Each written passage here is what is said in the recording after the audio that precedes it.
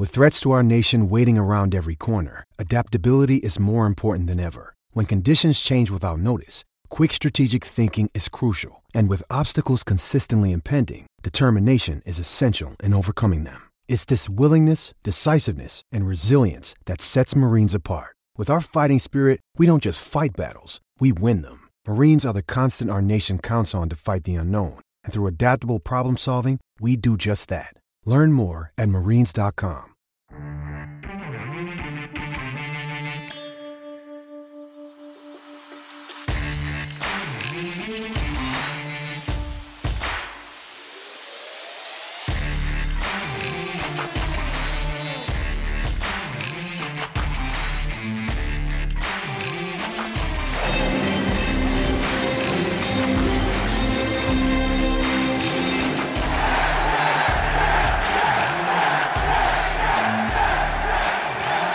Welcome to the Islanders Never Say Die podcast. I'm your host, TJ, and with me again, as always, is our NHL analyst and expert, the Grumpy Old Man.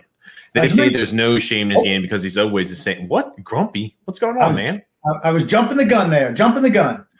Oh, yeah, you're not kidding. I'm here. Oh, God, Grumpy. Yeah, not a great result tonight.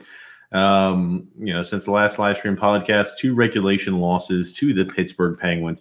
A lot to unpack. There's a lot to discuss, from Barry Trotz's comments to this next little stretch of games. Grumpy, there's a lot to discuss. Grumpy, I do want to go ahead and get your initial reaction and take after tonight's loss. We're coming at the listeners of the podcast and the listeners of the live stream live on Saturday evening after a regulation loss to the Pittsburgh Penguins. I think we deserve better. I think it was probably saying the competition that we played against, I say was the best game we played all year, from start to finish. I thought we beat the Rangers, but the Rangers are not very good. We beat the Devils, and, we had a great period against Buffalo. But I thought we played really well. Just a couple of defensive breakdowns and guys not finishing off their checks or – skating hard enough to spots, and give Pittsburgh credit. I mean, Letang is a really talented defenseman, and, Crosby had, I think, 2 assists today. Gensel, I mean, their high talent players came through in a game they probably should have lost. And that's our issue, honestly. Teams with more talent we win the games they should lose. They make plays to win, and we don't have that ability, except for one. Yeah, Grumpy. Can you hear me, Grumpy? Yes, sir. I certainly can. Okay, gotcha. It was rough. It was rough, Grumpy. You're right, and I will tell you one thing. I don't know if you mentioned about Varlamov too, Grumpy, but man, Varlamov's been pretty solid for the most part back there in net, Grumpy. And again, I'm not pinning a loss on anybody, but there's definitely a few shots that he would like to have back. Yeah, I want to say the first one for certain and the last one. I mean, I think those are – here's the thing. Letang puts the puck on net. He's able to get it over that, his shoulder on the short side both times. And, that's what makes Chris Letang as good as he is. He's able to pinpoint. You don't see him slap shotting, just a wrist shot, and he puts it in the right spot. Like I said, the first goal – to me, Varlamov's got to stop that. I'm sorry. The last one, I'm going to blame, for the most part, Anders Lee on that. Gensel has the puck behind the net. He doesn't confront Gensel. Gensel makes a pass over to Crosby, throws it up to Letang. Bailey could have done a little bit better going after Letang, but he backed up. Perhaps he screened Varlamov a little bit, but it was almost the same exact shot he got beat on the first goal. So, I'm going to blame Varlamov on both of those, honestly, but if Lee was a little bit more proactive going after Gensel, that play never even happens. Well, Grumpy, I do want to chime in really quickly before we take too deep of a dive. We do have our sponsor to read from today because I'll always forget it if we don't go ahead and jump on that early. It's DraftKings. You've heard us talk about DraftKings, a leader in daily fantasy sports, and how a payday can come every day by entering their contest with huge cash prizes up for grabs. The week is jam-packed with action ranging from basketball to golf, and DraftKings has plenty of ways for you to have a front row seat to all the action. Making a lineup in DraftKings adds excitement to every night. and it's simple to do. Draft your lineup and feel the sweat like never before. Every moment means more with DraftKings lineup on the line. DraftKings has paid out over $7 billion to users across all sports. DraftKings is the leader in daily fantasy sports, so there's no better place to get in all the action. Now, all you have to do to play is download the TJ, you put yourself on mute, which is okay. I don't think he even realized what he's done, but actually he's nothing but a pretty face anyway. So I'll just continue to do the talking and just say that DraftKings does sponsor the program. And TJ, you are on mute, just to let you know. Well, I'm just going to keep talking about the game. So TJ, you back? You're back. I can hear you. Now he's back. It doesn't matter. He doesn't know what's going on, and that's cool. Like I said, today's game, we certainly deserve to win today. Just a couple of defensive miscues, like I mentioned. I thought that Nelson played a little bit better today. It just kind of is what it is at this point in time. Going back, looking forward or looking back to the game the other night, you had I wrote some notes down, and it was interesting. Like I said, also today's go, the second go. TJ, are you back on? Yes, Grumpy. Did the ad come through, or did it get messed up? No, it messed up. You put yourself on mute for halfway through. So maybe you can do that at the end. I just said, hey, DraftKings sponsors the Hockey Podcast Network. So goodness, probably a little bit shorter than you wanted to say, but, is what it is at this point in time.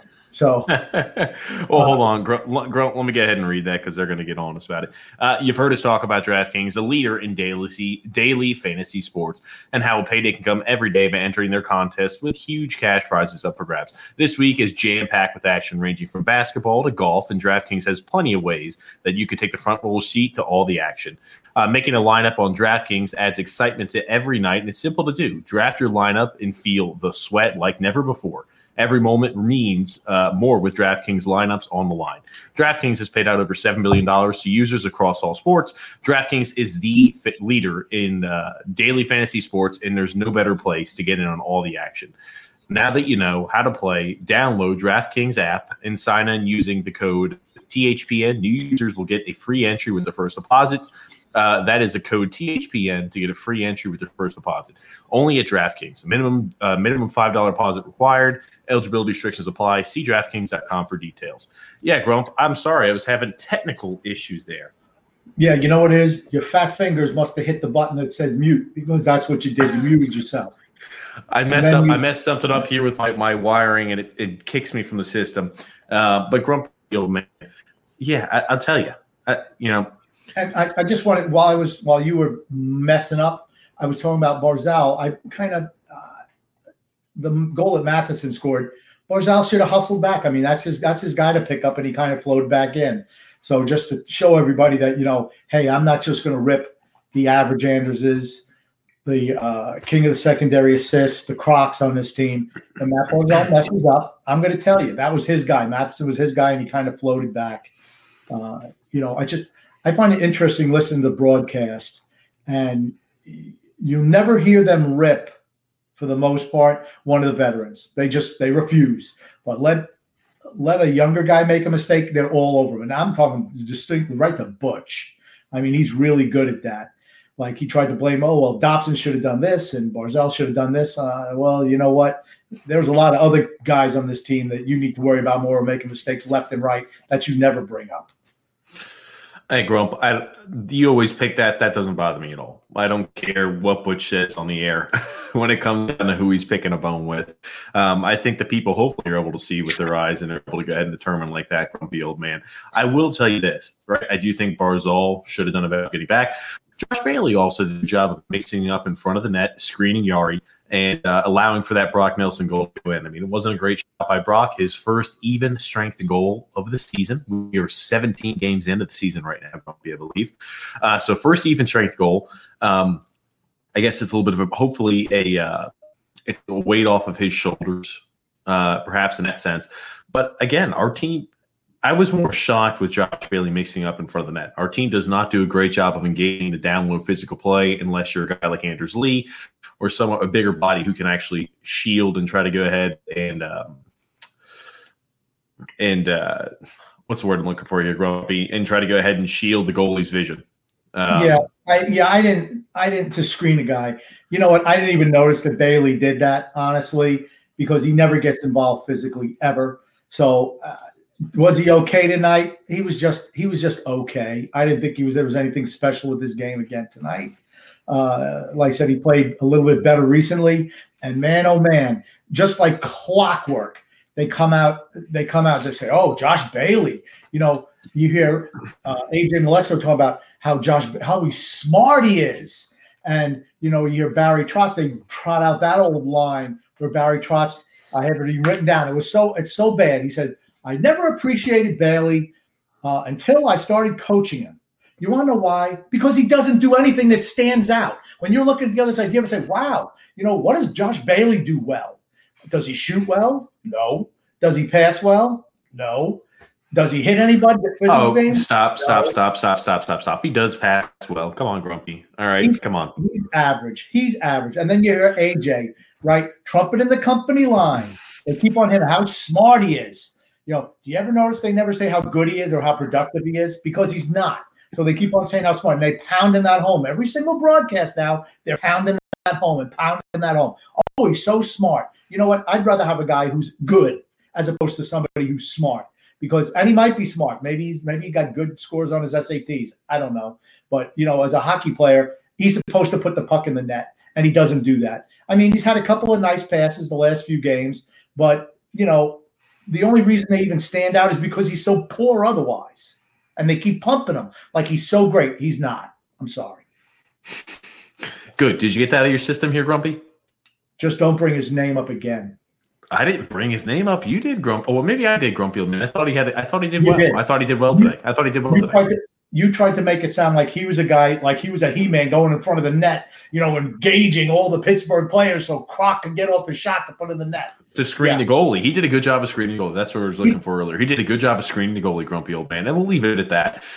Grumpy, we do have a few comments here. Grumpy Old Man. Josh saying, team has no offense. What a joke. Too much pessimistic saying, we played well. We played well enough to win both games. And Eric also saying, tough loss. Again, that's – Yeah, I'll comment on that. The first game, I thought we just played okay. I mean, they're just frustrating because, you know, we're not going to – unless we play really, really well, we're not going to beat good teams. I mean, I didn't think we played poorly on Thursday night, but something was missing. The jump was missing a little bit. And, you know, again, you have Nelson and Bailey teaming up for a goal when the game's over. They're real good at that. And, you know, today I thought we had much more jump. I thought we outplayed Pittsburgh. I thought the last game, I thought we played them even, but we're just missing something. And it's the talent level. And today is the same thing, right? I mean, if we have higher end talent, we win that game going away. Pittsburgh does.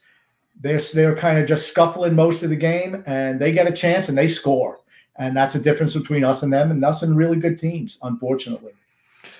You know, it was funny. I was pondering a little bit on the recent play, Grumpy Old Man. And again, obviously we know the offense isn't there. It's not at the level that we would like it at. But man, oh man, the comments that Barry Trotz made after the first game drove me insane. It drove a lot of fans insane.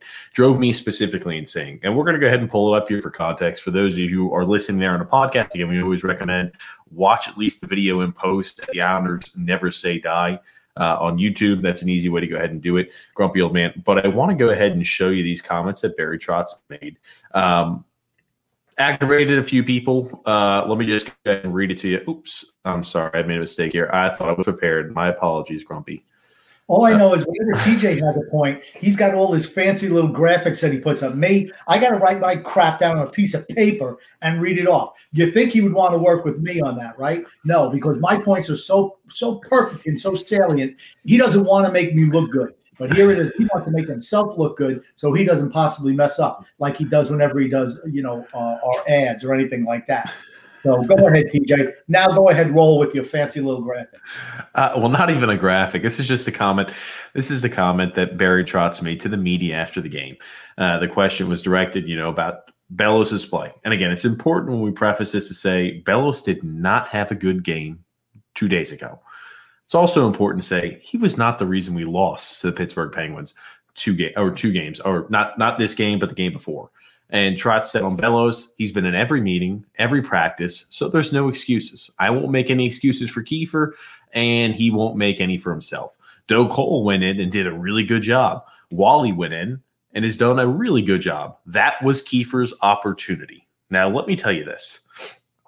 I made a comment about this, and people seem to get it confused.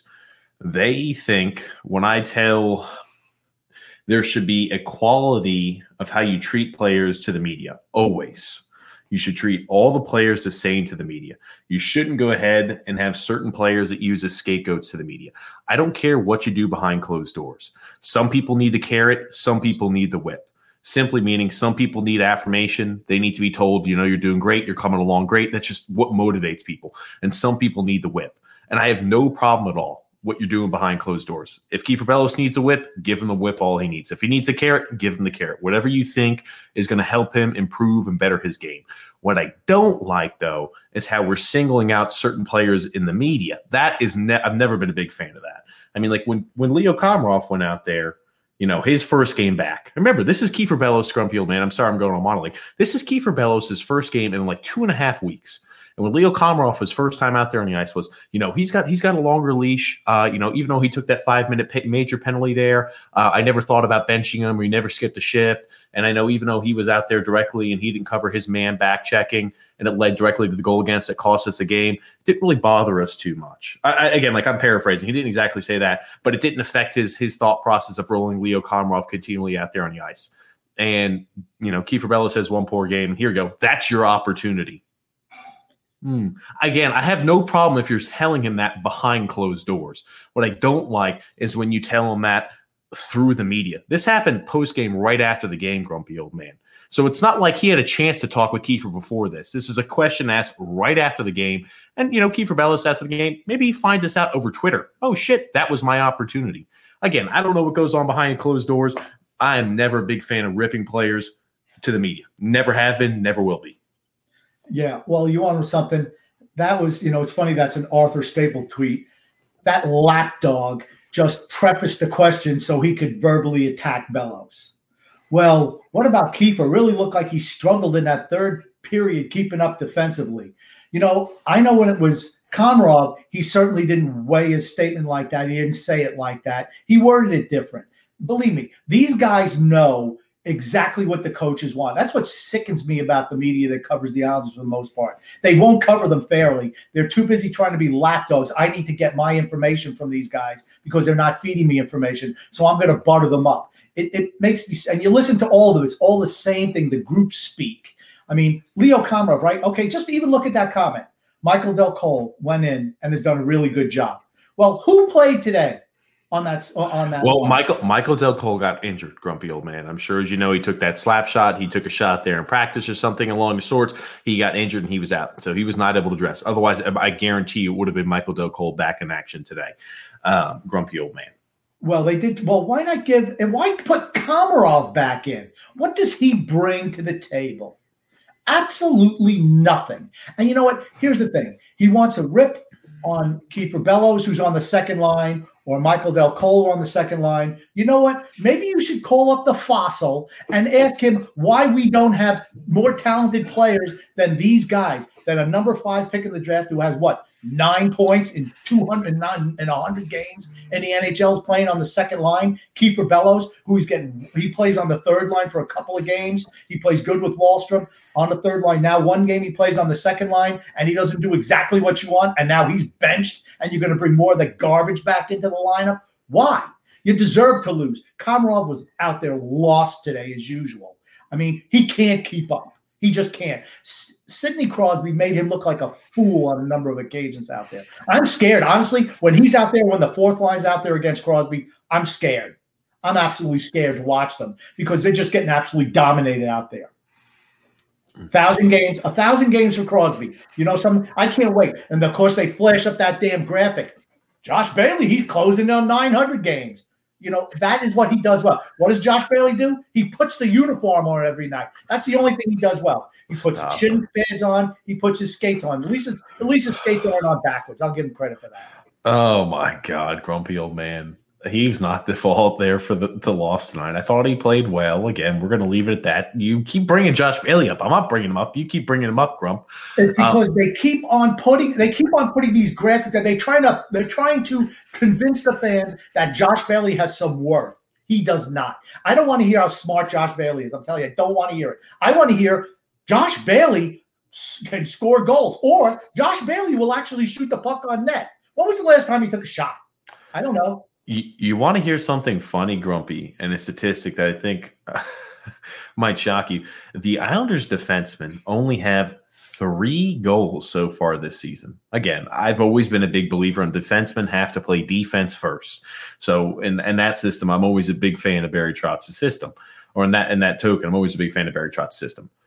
But our defenders, through 17 games, Grumpy old man, 3 goals. 3. Well, we don't engage our defense in the offense. They want to win every game 1-0. Hopefully they'll get a lucky goal, or something like that, and we have to play peerless defense. I mean, that's the way it is. You're not going to win. Again, I'm going to tell you.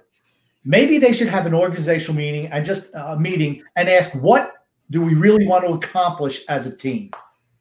Are we happy just squeaking into the playoffs and getting knocked off? Or maybe we could advance to the Eastern Conference Finals, maybe. Or, maybe we can get past the first round. Is that the organizational goal? Or is the goal to win a Stanley Cup? Because if the goal is to win a Stanley Cup, they need to blow up the team and start over. If that's your goal. But, maybe that's not their goal. That goal is probably, we want to make sure there are fans who come into the new stadium. That's what I'm thinking. We want to make sure that we have enough wins where people will want to come see us, because the only reason they're going to see the Islanders is because they win. It's not because they're excited by the play on the ice, because we're not an exciting team to watch, except for one guy on the whole team. Grumpy, you went on a monologue there. I had a few points I wanted to bring up, but I wanted to tell you, this was about, obviously it's only a 2-game stretch, but that was about the worst outcome we could have hoped for.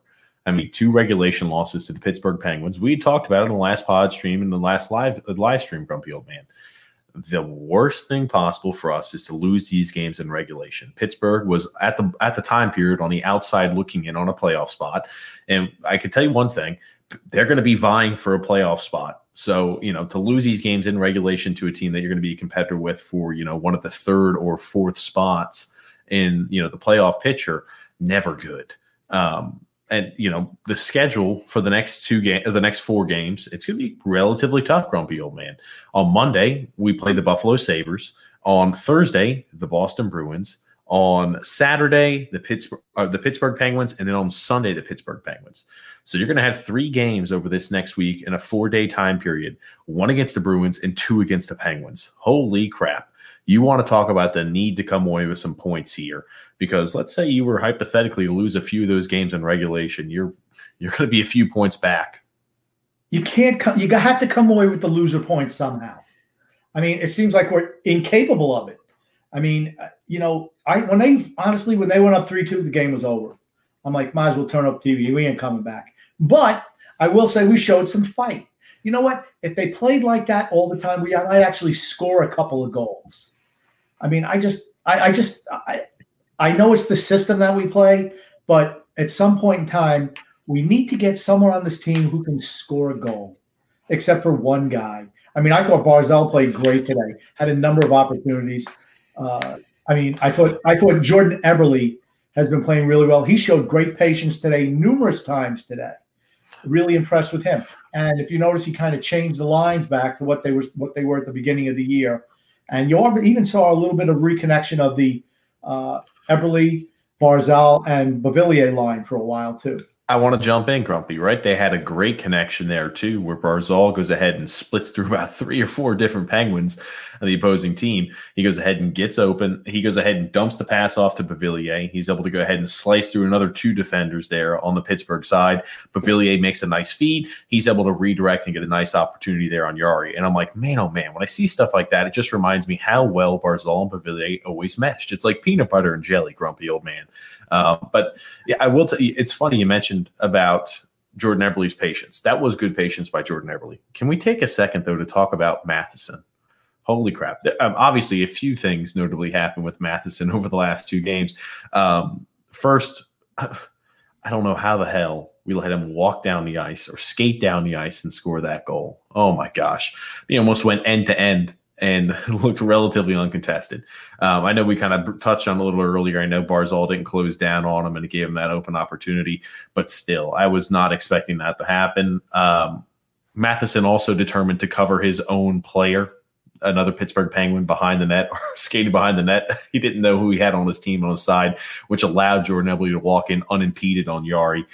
So, a big play by him, also a big mistake that cost them a goal as well. Yeah, I'm going to give him a little bit of slack on that because Matt Barzal was coming down. He was coming right down the ice on that Eberle goal. And the biggest problem was Jari went to poke check him. I mean, there was a couple times he did that almost ended up on goals. The first one, the one did end up on a goal. And then later in the third period, he tried to do the same thing with Barzal, and he just made the save on it. I don't know why he wants to poke check everybody. Just maintain your spot. And, when you're back defensively, you want to be the goalie. Let the goalie handle the shooter. You take away the guy on the pass. And he kind of did that. He saw Barzal coming, and I think that's why he did that. And you ask why the Islanders don't score on defense. What's the difference? You see Matheson following up that play all the way right into the slot, where our guys never do that. They get to the blue line and they stop. And it's not because they don't want to. That's what they're told to do. That's why you don't see us engage. The only time you'll ever see our guys go down below the faceoff dot is if they're taking it down along the boards and are looking to make a pass out front and they can skate back around the other side. They never actually go to the front of the net. And that's why we don't score a whole lot of goals. And the difference between Ryan Pulock, for instance, and Letang is Letang can actually put the shot on net, and Ryan doesn't. Maybe he doesn't have to shoot the slap shot every time. Maybe he should just try a snapshot or a wrist shot. That's one thing Dobson does well when he does shoot. He does those type of shots, and they almost invariably cause havoc in front of the net.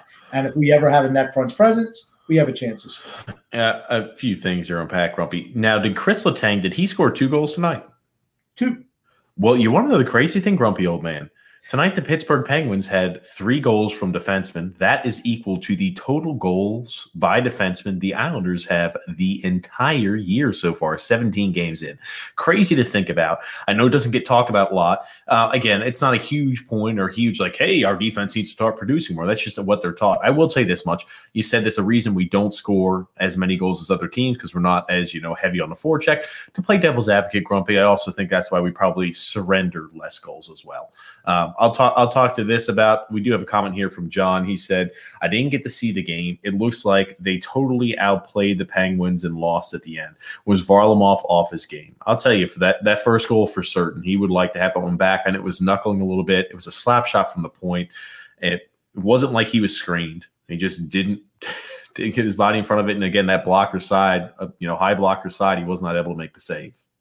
Both of them were blocker side, the same shot, both of them. From Letang, both of them.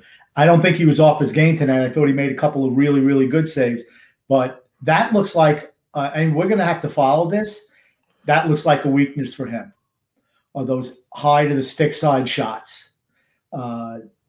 He, like I said, they were identical as far as I was concerned today.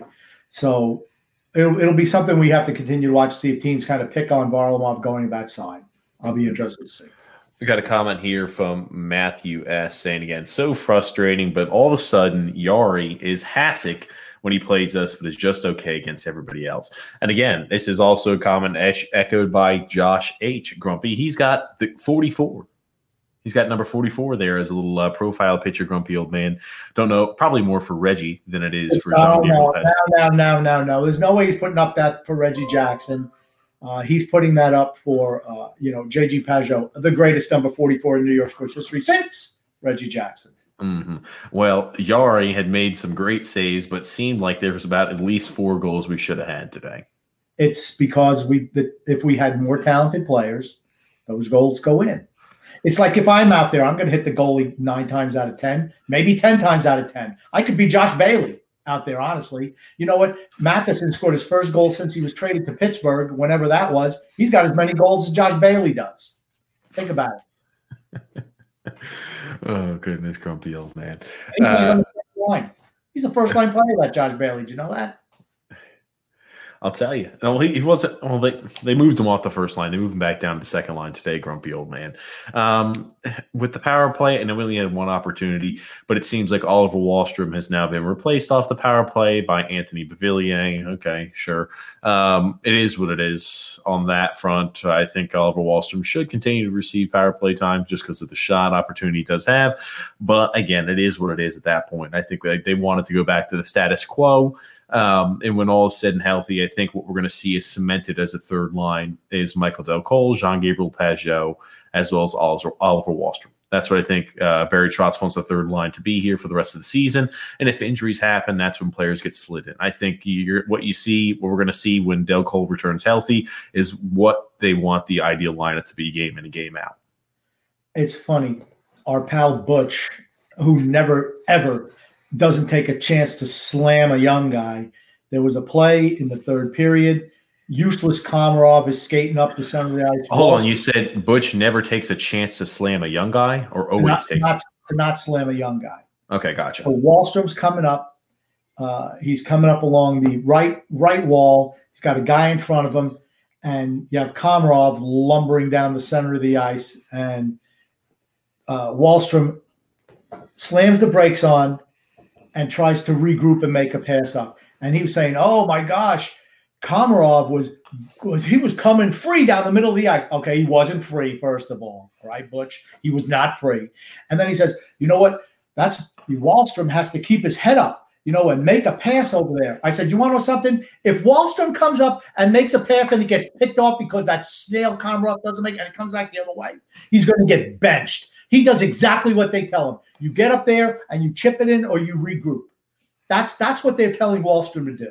And he's bought in because he wants to play. They don't care if he scores goals. They do not care if anyone on this team ever scores a goal, as long as they play defense.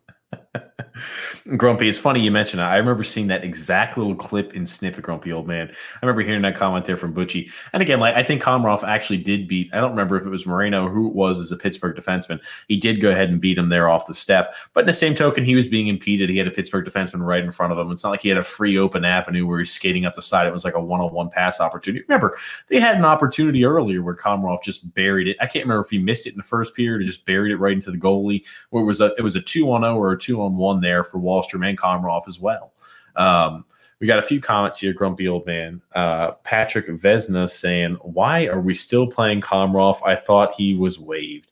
He was. Nobody picked him up. I think he was just waived there because they knew they were going to have to go ahead and send him there to the taxi squad. And they had to go ahead and waive him preemptively. Now, again, the only reason he was playing tonight is because Michael Del Cole was out. I honestly do not believe if Michael Del Cole was healthy that Komarov would be in tonight. Oh, I don't believe that. He loves Komarov. And they waive him because they got to waive him every 30 days. And here's the thing, no one's picking up a piece of garbage like that. It's never happening. Speaking about players who've been waived, Adam Henrique was waived today, grumpy old man, by Anaheim.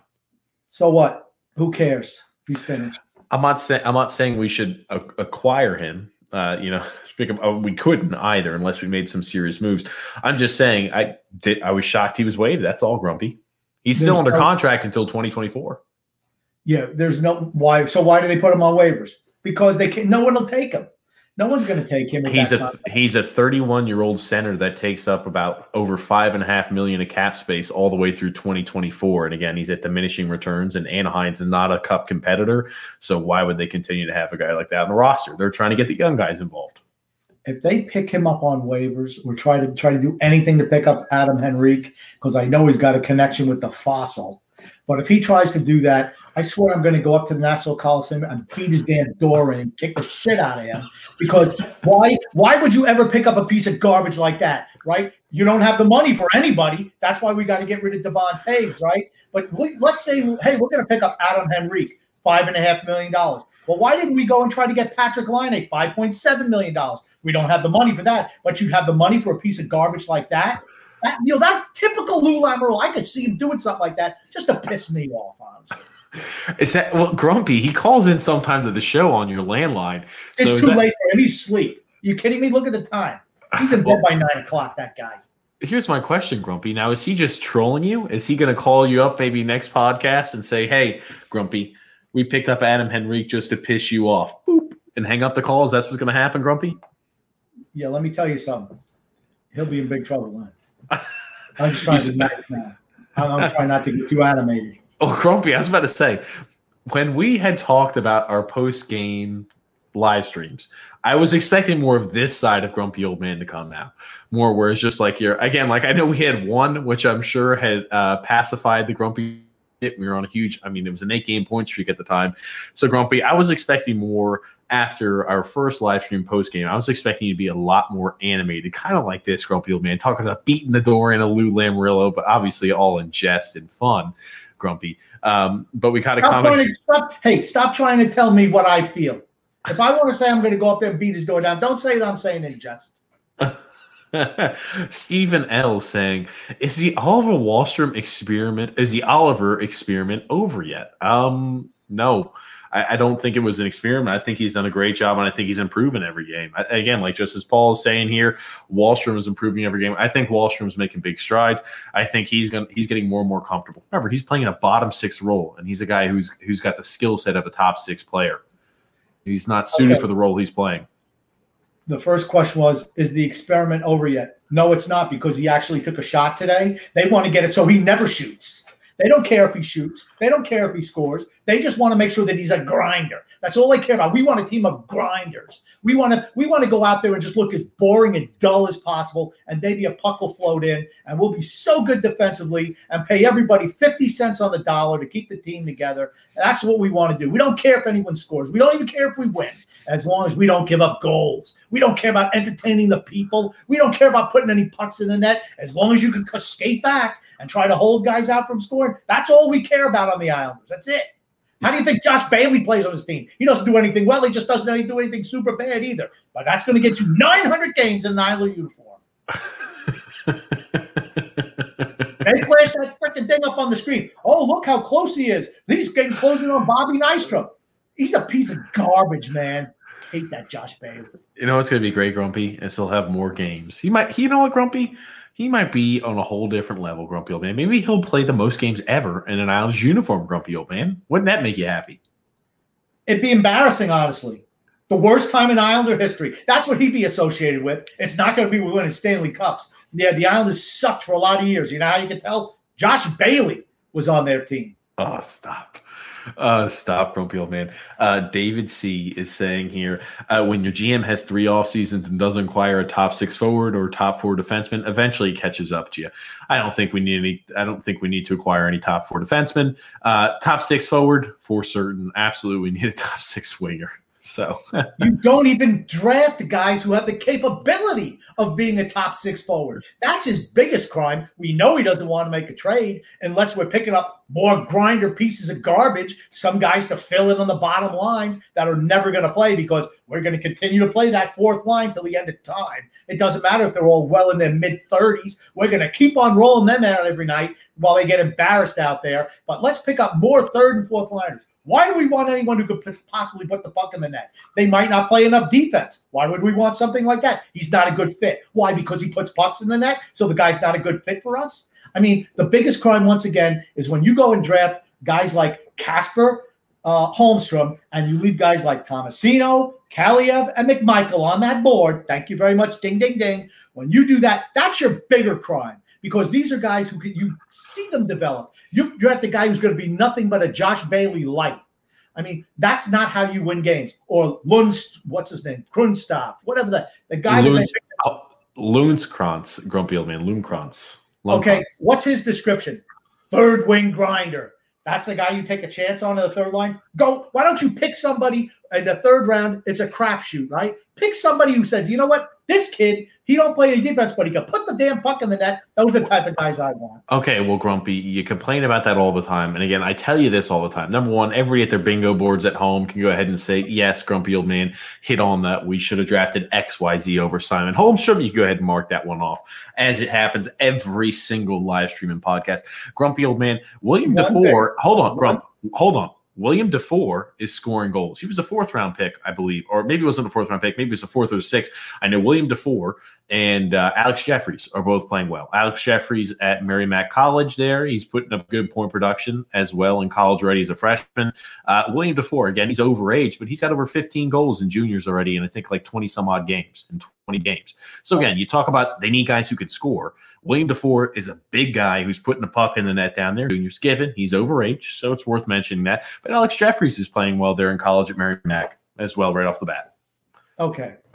Hypothetically, you asked why I continually hit on these same points. Because what's the one thing we cannot do in this organization? We can't do it in Bridgeport. We can't do it here. We can't do it in any ECHL affiliate. What can't we do? Score. And we don't want to pick guys who can actually score. How are you expected to score if you don't score? And then you say, well, gosh, this guy we picked in the 5th round has done this. This guy's done this. Well, how about hypothetically, you would think the guys who were picked earlier have more offensive acumen or more high-end upside, right? So why don't you try that then, as opposed to why picking a third-line grinder in the 3rd round? Why don't you say, hey, you know what? Here's a guy in the 3rd round. You know, he scored, 100 goals for the Pee Wee Band of Midgets, whatever. You know what? Take a shot on him as opposed to some scrap like this Lundkrantz guy who's nothing but a grinder. We have enough grinders on this team. I don't want to draft a grinder. You can turn other players into grinders, like you're trying to turn Oliver Wahlstrom into a grinder. We don't need more grinders. We need more goal scorers.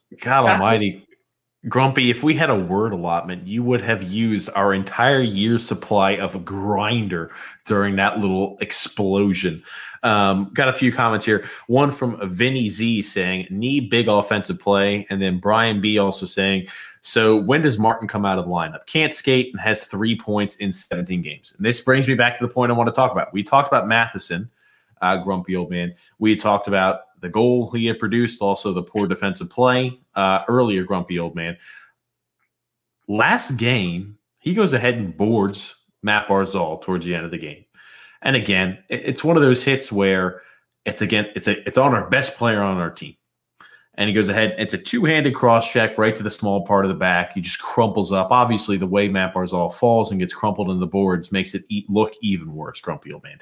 That being said, right after that happened, there was no explosion. There was nobody jumping all over Matheson. A given. They did go ahead and make sure later on he caught a cross check in the teeth, and they made sure that Matt Martin tried to fight him there at the end. I'll tell you this much, and this is a question I have for you and for all the fans, listeners, live stream, and the podcast.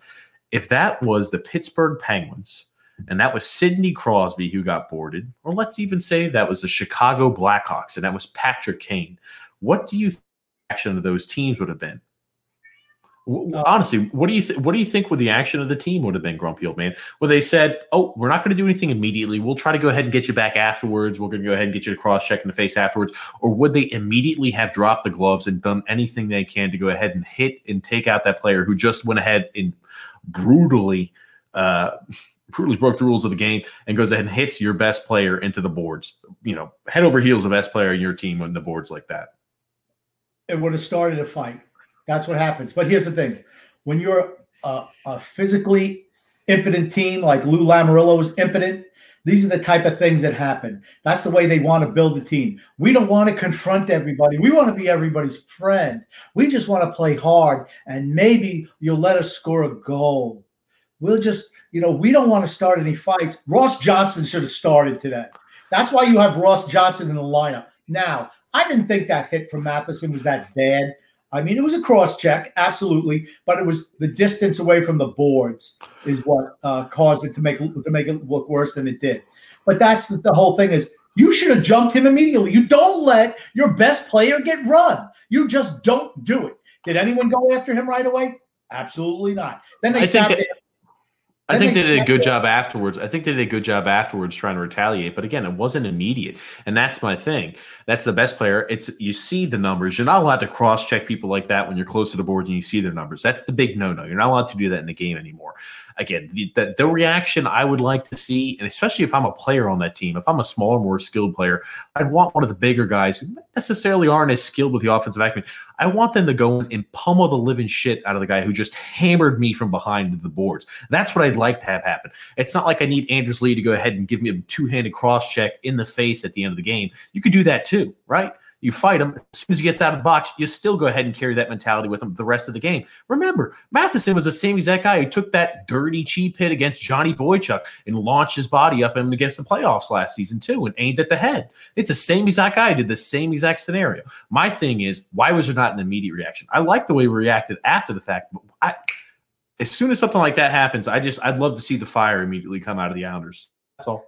That tells you they got to run everything by committee. You know, Barry Trotz, he preaches it. Don't take a retaliatory penalty. Heaven forbid, because we can't go on the penalty kill. We want to win games 1-0. That would lower our chances of winning a game if we gave up a power play goal. Please don't do that. You know what? Here's the thing. They should have jumped him immediately. And if they didn't do that, the next time Crosby comes out on the ice, you knock his teeth down his throat. That'll stop it because you know something? You want to run our guy? We're going to make your guy pay double. That's how you have to handle that stuff. You don't let him get away with it. And then you know what? Today, you send Ross Johnston out there and you have him attack Crosby on his 1000th game. You want to play a 1000th game? You're going to be out there for 2 minutes and then you're going to be back in the dressing room. That's what they should have done. They don't have balls on this team. I'm sorry. Oh, grumpy old man. These are facts. Hey, hockey's a man sport. Man up. Oh, grumpy old man. Oh, we're going to change. I'm sorry. I didn't mean to channel that inner demon in you, Grumpy, or the inner dragon. Too Mistaking said, any bona fide finisher would have helped us tonight and the previous night for certain.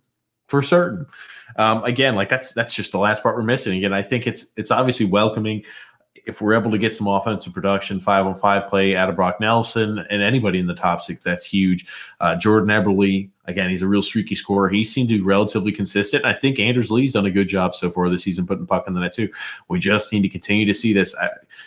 I'm not expecting a lot of offensive production out of our defense, but it would be nice to have more than 3 goals in 17 games from our defensemen. Okay. 2 years ago, the Armadillo and the Fossil came out and said after their first year there, yep, we know we have to improve the offense on this team. It's imperative that we improve the offense. What have they done to improve the offense in 2 years since they made those statements? It's so obvious to every fan we need to be able to score. What have they done to improve that? What has the Fossil done? Isn't that his job to get more talent for the team? Does he do it? No, he does not. Anytime, hey, Patrick Laine's there for the taking, right? Do we even take a shot at him? No. Why? Who the hell knows? But let's get rid of our young defensemen and keep the other pieces of garbage on this team, the old people. And let's give the $6 million man another contract. Give him another contract. Grumpy, he did bring in Jean-Gabriel Pageau, which did help out. Again, what you talk again, I know. They didn't bring any top 6 help for certain. Grumpy old man. They did bring in Jean-Gabriel Pageau, though. I got a comment here from Frank. Again, this is a long one, Grumpy, so we're going to have to ask you to strap in. When does the fan base start to blame the organization for lack of developing scorers and not making their youth feel like they don't score, then they'll be replaced by 98-year-old grinders who can't score? Since the 90s, they've developed 2 scorers. We know who those 2 are. Barzal isn't a scorer. He's not one of the 2. Put Wahlstrom and Bellows on the high-flying and play-making teams, and they'll be scoring 20 to 25 goals. It's not the players. It's an organizational failure. I agree. I 100% agree. And that's what happens when you draft guys like Casper in the first round, when guys who are proven goal scorers in the minors wind up not being drafted and go on to success with other teams. And where's Casper? He's wallowing around down in Bridgeport in another losing atmosphere. I think he did score a goal. I mean, I think how many points does Bridgeport have this year? One win? They've got one. Hold on, Grump. They've got one win, I think, in 5 games or 6 games. I really don't keep track. All you need to know is they're going to have a miserable record. They don't score many points. I know. I think it was yesterday they were shut out. The convenient thing is all the games are at 1:00. So when I'm on lunch break, I at least get to see some games and hockey action from Bridgeport. I mean, think about it. Okay, you say you want to give the young guys a chance, right? One game is not a chance. As a player, and TJ, you were a player.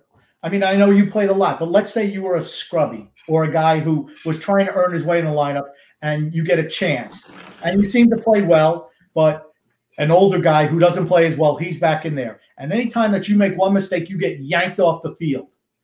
What would that do to your confidence going forward? Well, I'll tell you one thing. It all depends on what type of person you are. Either it destroys your confidence or makes you pissed off saying, you know what, coach blah, blah, blah doesn't know what the hell they're doing.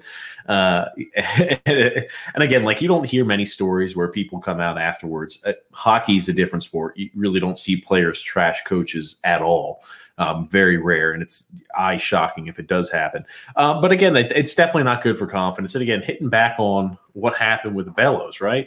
Like if I felt that, I'm not being given an opportunity, and again, this is the same exact argument I've made here with Josh Ho, saying the same exact bit, grumpy old man.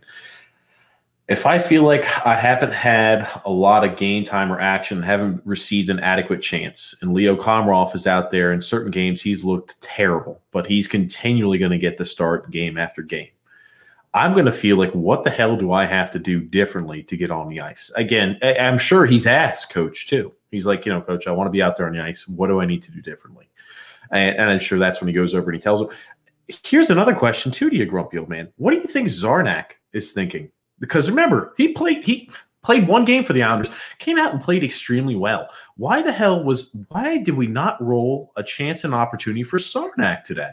This is a point here, Grumpy. I thought he played well, and you're talking about a guy with Michael Dokol, who was originally on the second line. They moved him back down to the Komarov. They switched up lines, whatever.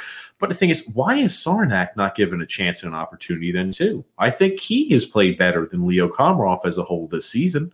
This is my thing. If I'm Zarnak, what am I thinking too?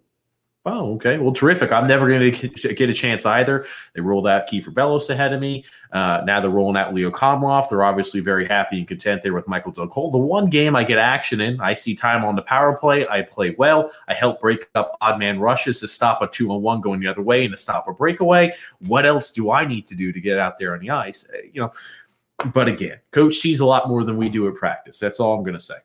Yeah, you know what? I care more about what happens in games. And when I see Leo Komarov get exposed out there, I mean, did they go 100% in practice? Maybe Leo is going 100% in practice. And since everybody else is going 60%, he looks like he's doing better than he really is. But when it comes game time, he sucks. I mean, Zarnak, why not give him a shot?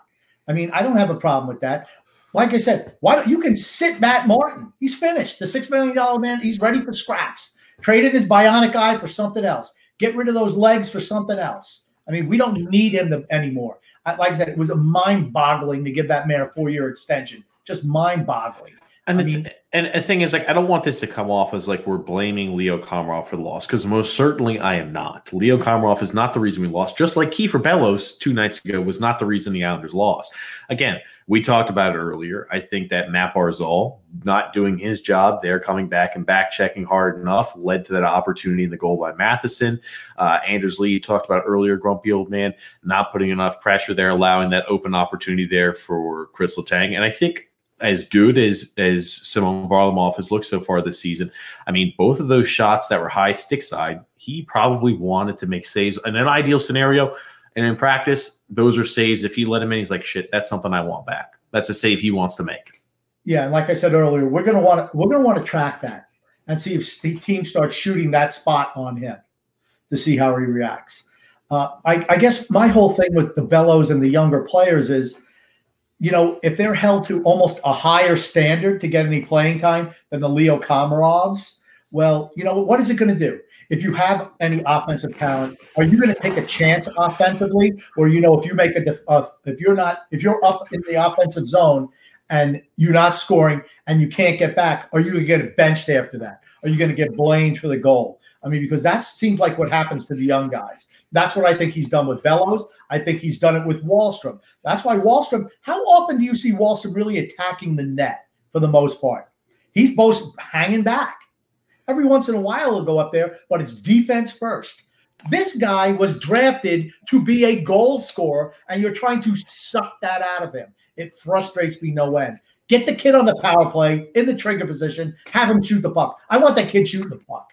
Well, you talk, and again, like I hate to hammer this home again, right? We got a defenseman there in a trigger position on our power play on the first line, Ryan Pulock, and I think no power play goals from that. I'm sorry. The 17-game experiment with that of you rolling the trigger man position there on our power play, that is over. Again, we have 3 goals from our defensemen all season long. Sorry, we can't continue to go ahead and throw people out there in our trigger positions that aren't scoring goals because Josh Bailey hasn't scored a power play goal in over 50 games. That's already one player that's not going to score a goal in the power play. And if you got Ryan Pulock, who can't go ahead and produce a power play goal in the trigger position, that's essentially 2 guys out there on your power play that have a infinitesimally small chance of scoring a power play goal. So again, Grumpy Old Man, I want to talk about a point you brought up earlier, right? First, one thing. I want to give I think you were a little bit hard on Josh Bailey there since he hasn't scored a goal in the power play in 50 games. In his defense, he doesn't shoot the puck, so it's awful hard for him to score when he doesn't shoot the puck. Hey, Grumpy. This is my thing. And again, like this is all coming from player experience, and this is maybe other players take it different. Professionals do take this differently. Everybody takes things differently. If I felt that I deserved to be playing, and again, I was always a player where even if I was close to as good as the guy who I was competing with for a spot, I believe they should have been playing. That's just a mentality I had, as always was. And again, like if I felt I did better than that person, I was going to feel like I was being slighted. And in some capacity, if I was not getting a chance and opportunity. And again, maybe the players don't feel that way. I'm just telling you as an ex-player myself, I felt that way a little bit. So, and again, like I don't think hopefully these players have it. I know they wouldn't air those issues there to the media. People who did that type of stuff, Josh Ho saying they would never receive a chance or an opportunity. I mean, you can't air stuff like that in your frustrations for certain. Grumpy Old Man. I have a few more comments here I want to get to. 2 minutes pessimistic saying Wahlstrom is playing well. He's doing the little things right that are needed. Hopefully that translates to goals. I think we just covered that, Grump. I think you were talking about Wahlstrom kind of ad nauseum. You hope he's able to go ahead and get more thrusted into an actual offensive role as opposed to this, hey, we need you to be more conservative on the offensive side of the puck and make sure you're playing the 200-foot game. He is doing all the little things like he's supposed to do. But what I'm saying, I mean, I'm not saying that you should totally avoid playing defense, but it's like Al Arbor. I'll bring it up again. Mike Bossy, he said, I can teach him to play some defense, but I can't teach a guy to score goals like that. You don't want to sacrifice so much of what he does offensively to play defense. He's there because he can score. You want to accentuate what he does well, not try to squash that to jam it into the system that you want to play. We need guys who can score goals. We don't have that. If Oliver Wahlstrom can, that's what we need him to do. Got a comment here from David C. talking about earlier saying, Frank, hey, the great Thompson hasn't developed a forward since Brock Nelson 10 years ago. And again, you want to talk about developing a forward. I would say that Brent really developed that forward. Brock Nelson's time in college was really the development I think he had rather than in the A. I think he had a lot more developmental years there in college that kind of helped cement his game a little more than the short time period he did spend there with Thompson. I'm going to say that. So, in other words, Thompson has never developed a forward since he's been there. I won't say that, Grumpy Old Man. I mean, again, he's just an average player. Grumpy Old Man. Michael M. saying, oh man, Grumpy, I'm furious tonight. The Islanders are benching young guys who might suck. For a veteran who has been guaranteed a chance of sucking. Death and taxes, a star center with no talent on his wings. Those are the guarantees of life. Those are the guarantees of the New York Islanders franchise. We've been talking about that for a long time. DJ gets mad because I keep on hitting those points, but they never change. They're always the same. That's the whole thing. When you know the ceiling for a Leo Komarov or a Matt Martin. ceiling, way down here. You don't know what the ceiling is for a Bellows, for a Wahlstrom. But here's the thing. If you don't give them a chance, you're never going to find out. And that's the thing that frustrates me. All they have to do at minimum is be as good as Leo Komarov. That's the absolute minimum they have to be. Anything above that is gravy. Give the kids a chance. Grumpy old man. I'm just going to flash a few comments here as well. Grumpy, oh yeah, I get a GM that has a collected Social Security for 15 years already. Oh gosh, I'm going to disagree with that. I'm going to say that Lou is probably not collecting Social Security because he makes a lot of money as a GM. So unless he wants to get fully taxed on that Social Security, I'm going to say he's not going to do that. He probably just collected at 72 here, Grump. Gotcha. System exposed. Here, Barzal played well tonight. Eberle has exceeded my expectations this season. I think he's exceeded all of our expectations. Again, I think he's had a pretty nice bounce-back season, as well as Anders Lee. I thought both of them struggled last year mightily. I think we're seeing production out of both of those guys, which is exactly what we want. 7 is very attractive. And, this might be crazy to think, Grumpy. In the offseason, we have the expansion draft. Who's to say that Jordan Eberle, the way he's performed this year, is not a piece that's movable? And again, it comes down to what happens this year. A lot's going to ride on this next 4-game stretch here, Grumpy. I mean, you got 3 teams here. You're playing the Penguins twice, the Bruins once, and then you play the Sabres. If you don't come out with some points, you're going to be in trouble looking at the playoffs. Okay. You just said you would consider moving Jordan Eberle this offseason. This is what I mean. I'm talking about if you want to go ahead and start reshaping the way the team looks, if you want to have an open spot, an opportunity for Oliver Wahlstrom to step in, or if you want to go ahead and make a move there for other, possible free agents that are, available there as wings, top 6 wingers. What we have right now is not getting a job done on top 6. I'm just saying a guy like Jordan Eberle has value. If he performs this year, he will have value. Again, it's another guy who's going to be older. You're going to see more diminishing returns long-term with Jordan Eberle too. So again, that's all I'm talking about. I think Jordan Eberle, if he's performing now, that's awesome. It's great for this year. It's great, hopefully, for next year too. But you're going to see diminishing returns, and he does have one of those contracts that are with a lot of term to it. Yeah, he's got 3 more years left on his contract. That's after this year. And after this year, Lee, who is nowhere near the goal scorer that Eberle is going to have another 5 years on his contract. And then they are tied in goals this year, Grumpy old man. Yeah, I don't care. Jordan Eberle has been the goal scorer.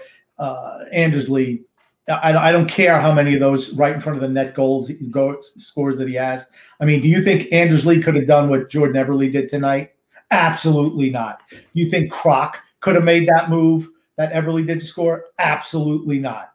Brock would have tried to make his little dipsy-do move, and he would have lost the puck, of course, because that's what he does. It looks good, but then he turns it over every time.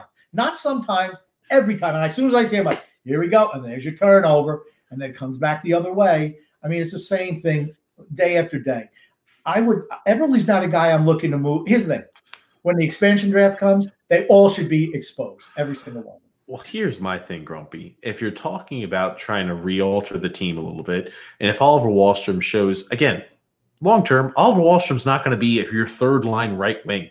You didn't draft him in that spot to say, hey, we're never going to give you a shot at a top 6 role. He plays the right wing position, Grumpy old man. Unless you're like, hey, time to move Josh Bailey down to the third line, which is fine. I'm fine with that one also, long-term. That's fine, Grumpy old man. That being said, if you ever did want to acquire some other talent, you shouldn't feel like, hey, we have to keep Jordan Eberle. We have to keep all these guys on, that are currently in our top 6 winger positions.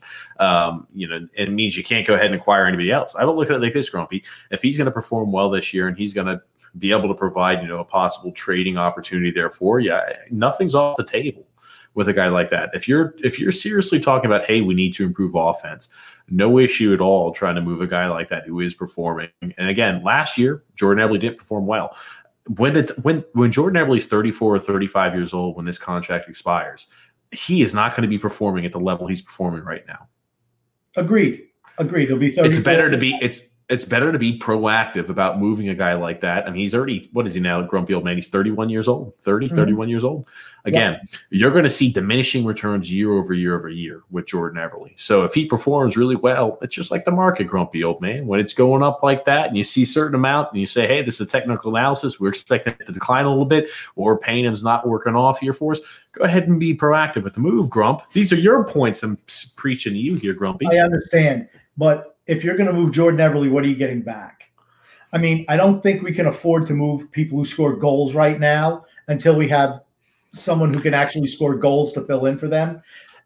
If you move Jordan Eberle, grumpy old man, you have cap space. And cap space is so important for us because we have young defensive players that we can go ahead and use as draft capital. When you're not up against the cap, you will get more for those younger defensive players than you will if you're up against the cap. That's all. Grumpy old man. They probably want so they could re-sign Casey Cizikas to a 6-year deal. That's probably what they want to do. We're going to sacrifice Jordan Eberle so we can give Casey Cizikas a deal. Oh, God. Grumpy, we've got a few more comments here. Too much fast sticking. Why did Yard look so good tonight? The answer, we have no finisher. David C. saying, Grumpy, we need you to become the GM. Compared to the lost Lou, you would be the grumpy young man. And then Brian B. chiming in saying, do I really have to watch the same team again next year for like the 10th season in a row? Can we blow this team up? Again, like I've never been in favor for a complete blow up, but like if you're able to go ahead and start slowly integrating in new pieces, I have no issue with that. Blow it up. I mean, but honestly, I think they don't want to do that. I'm going to be serious right here. I think they want to remain as competitive as possible moving into the new building.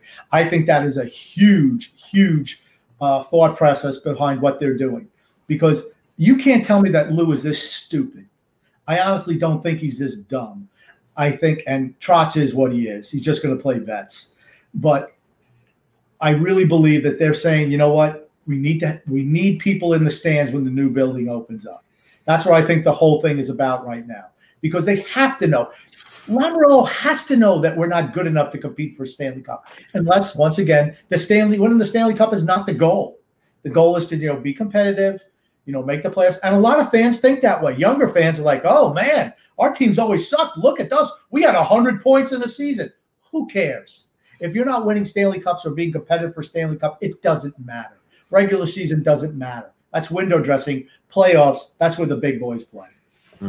Grumpy old man. A few more comments here. Matthew S. saying, I'm just livid with tonight's result. Again, a lot of people are. It's a game where really we played well. We should have come away with at least the loser point, and we didn't. Yeah, I'm not saying I'm happy that we lost, but we played well. It's much worse if we come out and we're flat and we get rolled by a crap team. Ooh, nice fire hydrant. That's the type of thing that drives me crazy. It makes me, or losing to Philadelphia. Those are the things that drive me crazy, honestly. But we played well today, and a couple of mistakes. And it's just frustrating because we don't have the talent to win games like that. If we don't get a couple of lucky breaks, we're not going to beat really good teams. Yeah, grumpy old man. David C. saying the identity line should be renamed to the invisible line, grumpy old man. And as well here, Darren chiming in. Darren Z saying we simply can't finish. Again, it's been the issue. It will continue to be the issue. When we lose games, it's not going to be because our defense or our goaltending was hideous, albeit today goaltending probably could have been a little better. But it's not going to be like, oh, we surrendered 8 or 9 goals because our defense was terrible. It's going to be, oh, wow, we couldn't usually – and generally speaking, it's going to be we can't go ahead and match the offensive firepower the other team has. So when they're on target and they're putting in all their opportunities and chances, we're not able to keep up offensively with that. Yeah, I'm going back to the identity line thing. I would call them the D-zone line because that's where they spend all their time, in the defensive zone. That said, I thought they looked a little bit better in stretches today. Once again, giving credit where credit's due. For stretches, they looked okay today. Of course, Matt Martin misses a shot, and, Butch always going to make an excuse for him because he's one of those vets. Oh, well, he was just a little bit too aggressive, Sometimes you go a little bit too hard where a little bit more patience would have helped out. Yeah, okay. If it was one of the young guys, well, God, how come you didn't stop? You should have done that. Come on, Butch. Stop carrying Barry and Lou's water for them. Too much pessimistic is saying, just talking about our earlier comments about Adam Henrique. We do not have the cap space for Adam Henrique. Adam Henrique is a perfect Islander, overpaid. I'm sorry, Adam Henrique is a perfect Islander, overpaid, underachieving, 30-plus years old player on a long-term deal. He is typical Islander player, and we can make room for him. We could trade Matt Barzal, and we could slide him right in as number one center. Give him away for a second and a third round draft pick. There you go, grumpy old man. Okay, gotcha. I'm just siphoning here through grumpy old man here. Gotcha. Patrick V saying, I wish grumpy old man would have been the GM. Grumpy, you seem like you are hitting a little bit of a It's common sense, people. It's common sense. I mean, you're trading away first and second round draft picks for guys in their 30s, defenseman 37 years old, and I heard it again today from Butch. Oh, that pairing, he's been so good for Noah Dobson, Andy Green. Well, Andy Green was good for Noah Dobson last year, and I think he's a good player, but Noah Dobson has passed him by now. He absolutely has, and now he covers for Andy Green. So is that helping Noah Dobson, where he's got to cover for his 38-year-old defense partner? I don't think so. I mean, J.G. Pageau, as much as I like him, and I do, I think he's fantastic. I love one of my favorite players. You gave up a first and a second round draft pick for a third line center. A little bit of an overpay. Grumpy, I'm scanning through. I have something that is going to – I think it's going to – for most people, it's going to cause them to worry a little bit, and rightfully so. It's just talking about the way our schedule looks here. Phil also saying, love you guys. Love you too there, Phil. Uh-oh. Oh, goodness. Bruce King is in the chat here. We're just reading through here. Vinny Smith saying, Bailey doesn't cover the point ever. Game over. Any other guys does this, and he gets benched. Josh Bailey's one of the sacred cows on this team, so nothing's going to happen to him. He could, like I said, he could have been a little bit more aggressive coming out on Letang on that last goal, but he looks like he didn't know what to do. For a guy who's so smart, it looks like he didn't know what to do. So he just, what can I do? Let me block Varlamov's vision. That'll probably help him. 2 minutes pessimistic saying, whoa, Grumpy. Oh, okay. Mrs. 2 minutes of pessimistic saying, whoa, Grumpy is feisty tonight. Yeah, I'll tell you, Grumpy, this is more what I had expected in post games. I see Grumpy starting to get a little more comfortable in the post game. Maybe it's just that time of the hour, Grumpy. You feel more comfortable with this time of the hour here, Grump. No, it's just sometimes I get worked up. Like I said, certain games get me worked up. Other ones don't. It's worse during the game. Like when I see Josh Bailey do his useless routine out there, I'm screaming at the television, but it doesn't help. I was waiting to drop this here, Grump, and this is about our schedule. You want to talk about the importance of the schedule and how the games lay out for us. This 3-game stretch is important. This next 4-game stretch is important. Boston once, you play the Penguins again twice, and you play the Sabres. Grumpy old man. Starting on March the 16th, we have a stretch from March the 16th until April the 8th, where we play the Washington Capitals 3 times, the Philadelphia Flyers 5 times, the Boston Bruins twice, and the Pittsburgh Penguins twice. Over that entire stretch, we play Washington, Philadelphia, Boston, and Pittsburgh. Holy crap. You want to talk about, we have 12 games over that stretch, Grumpy old man. Washington 3 times, Philly 5 times, Boston twice, Pittsburgh twice. That is going to be the meat and the potatoes of our entire season. That stretch right there will make or break our season. You're hearing me talk about it now. that stretch right there is going to make or break our season. How many times? It's Washington 3 times? Washington 3 times, the Flyers 5 times, Boston twice, and the Pittsburgh Penguins twice. Well, I mean, I realize things change, but Washington's just absolutely dominated us when they played us this year, and that's without their big players. So I don't expect that to change. I think we've played Boston very well. Both times we played them. Philadelphia, I think we've outplayed them. Pittsburgh, I think we've actually played up with them.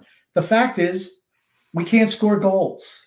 If we don't score goals, we don't win those games. If we score goals, we will win those games. It's just that plain and simple. I don't think with the exception of Washington, who's owned us this year so far, it's only been 2 games. But I think we match up with all those teams. But we don't have the offensive firepower where if we make a mistake or two, the game's over. I mean, that's what's costing us. I'm just putting it like this here, Grumpy. I know we've matched up well against those teams. Those teams right there, all 4 of those teams are competing consistently for that playoff spot and for a playoff spot. And when you have a 12-game stretch and every single one of those are against a legitimate playoff contender, I'm just saying that is a tough part of your schedule. The thing is, we have to rack up some points here starting March the 2nd. And again, this is after our Sunday game next week against the Pittsburgh Penguins. We play the Devils and the Sabres here. We have 1 game scheduled in there against the Bruins, but you play 3 games against the Sabres, 3 games against the Devils in your next 7. You really have to take advantage of that time period and that stretch. If you're unable to do so, you're going to be ruining it because, again, Grumpy, I mean, you look at this schedule here, that is a fierce-looking schedule against the Flyers, the Penguins, the Washington Capitals, and the Boston Bruins. That is a lot of games against some real playoff competitors and contenders. And you realize that 3 of those teams, one of those teams is in first place. The other 3 are tied with us for second. Yes. 4 teams are tied for second place. And I'm going to tell you again, it's going to come down to us and Pittsburgh for that final playoff spot. I really believe that. I think Philadelphia is going to make it. I feel Washington is going to make it. Boston's going to make it. And it's come between us and Pittsburgh, which is what I said, I believe, at the beginning of the year. I said it's going to come down to us and them. Grumpy old man here. I'll tell you. Okay, Brish is talking about here the fighting and the retaliation. Trotz does not tolerate retaliating. And again, I'll put it like this. I get it. He doesn't tolerate retaliating, which is the same reason why you see Ross Johnson very rarely fighting, if at all. I'm just putting it to you like this. If that is any other team in the league, and that's Sidney Crosby, that's Patrick Kane, that's their star marquee player, and they get absolutely hammered and boarded from behind by a player who last year in the playoffs took a cheap and dirty shot at another one of the veterans on your team and launches his body at another one of your players' heads, you know what? Every single opportunity, they don't forget that type of stuff. And the human nature of you is to say, you know what, you're going to pay for what you've just done. We're not going to get bullied and pushed around. I hate a team that gets bullied and pushed around. And again, I think we responded well after the fact. And I saw, you would be shocked, Grumpy. There are people upset with Anders Lee taking that 2-minute penalty for cross-checking Matheson in the face there with this. Oh, technically, he didn't take a penalty because they scored on the empty net goal afterwards. But there are people upset with that move. Well, you know what? I don't know. Is there anybody who listens to this podcast? I'm just saying on social media, Grumpy old man, people were upset. Like, you know what I mean? Hey, Anders Lee, you're a class guy. Why would you do something like that? I look at it like this. You can't get pushed around out there on the ice. I had no problem at all. And honestly, that was the perfect time to take that penalty too, or that possible delayed penalty there, Grumpy old man, because they're just going to walk in and score on the empty net goal anyway. You know what? You pay for going ahead and cross-checking our best player on the team and boarding him right there where he could have been out for serious time.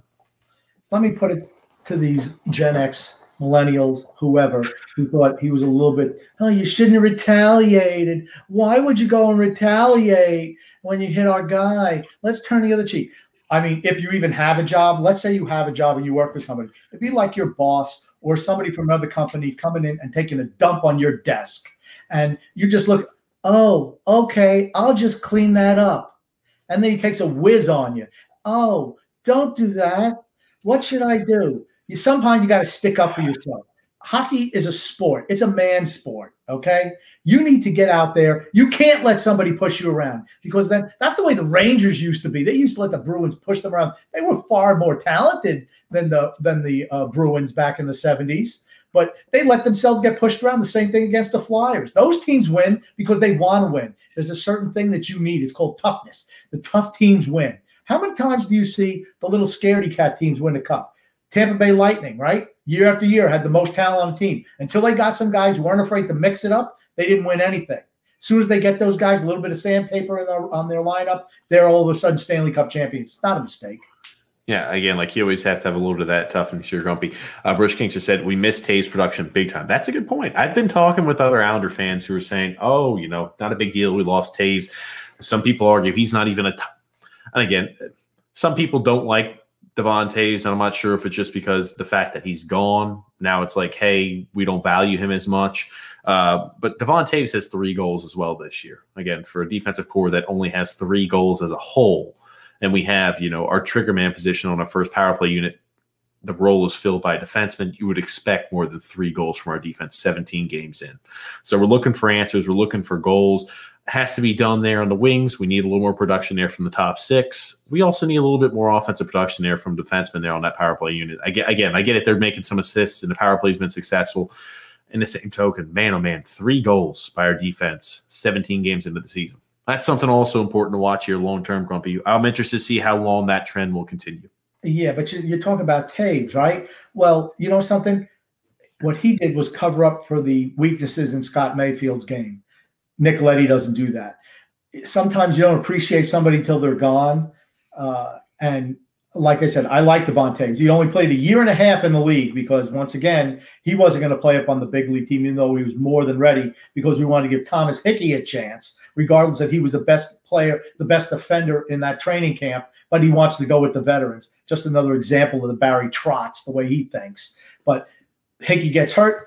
Toews comes in halfway through the season, and he never leaves. He winds up Wally Pipping Thomas Hickey, which is what he deserved. But you look at Mayfield now and Mayfield when he played with Toews. You see the difference? I do. That second pairing is a disaster most nights. And today was not. It was another example of the same thing. They played well together. Devon Toews able to move the puck. He's able to create offense. That's what we're missing from the back end, right? I was about to say, we really understand the magnitude and the ability of Devon Toews and what he had, because the mesh has not been there with Scott Mayfield and Nick Leddy. And Nick Leddy plays a sort of similar game to Devon Toews. They have this sort of similar game style. They're both, speedy defensemen. They both can move the puck, etc. But in the same token, we have seen how much we've missed Devon Toews with the defensive lapses we have there on that second defensive pairing here, Grumpy Old Man. Brush saying here, Bellis had his chance.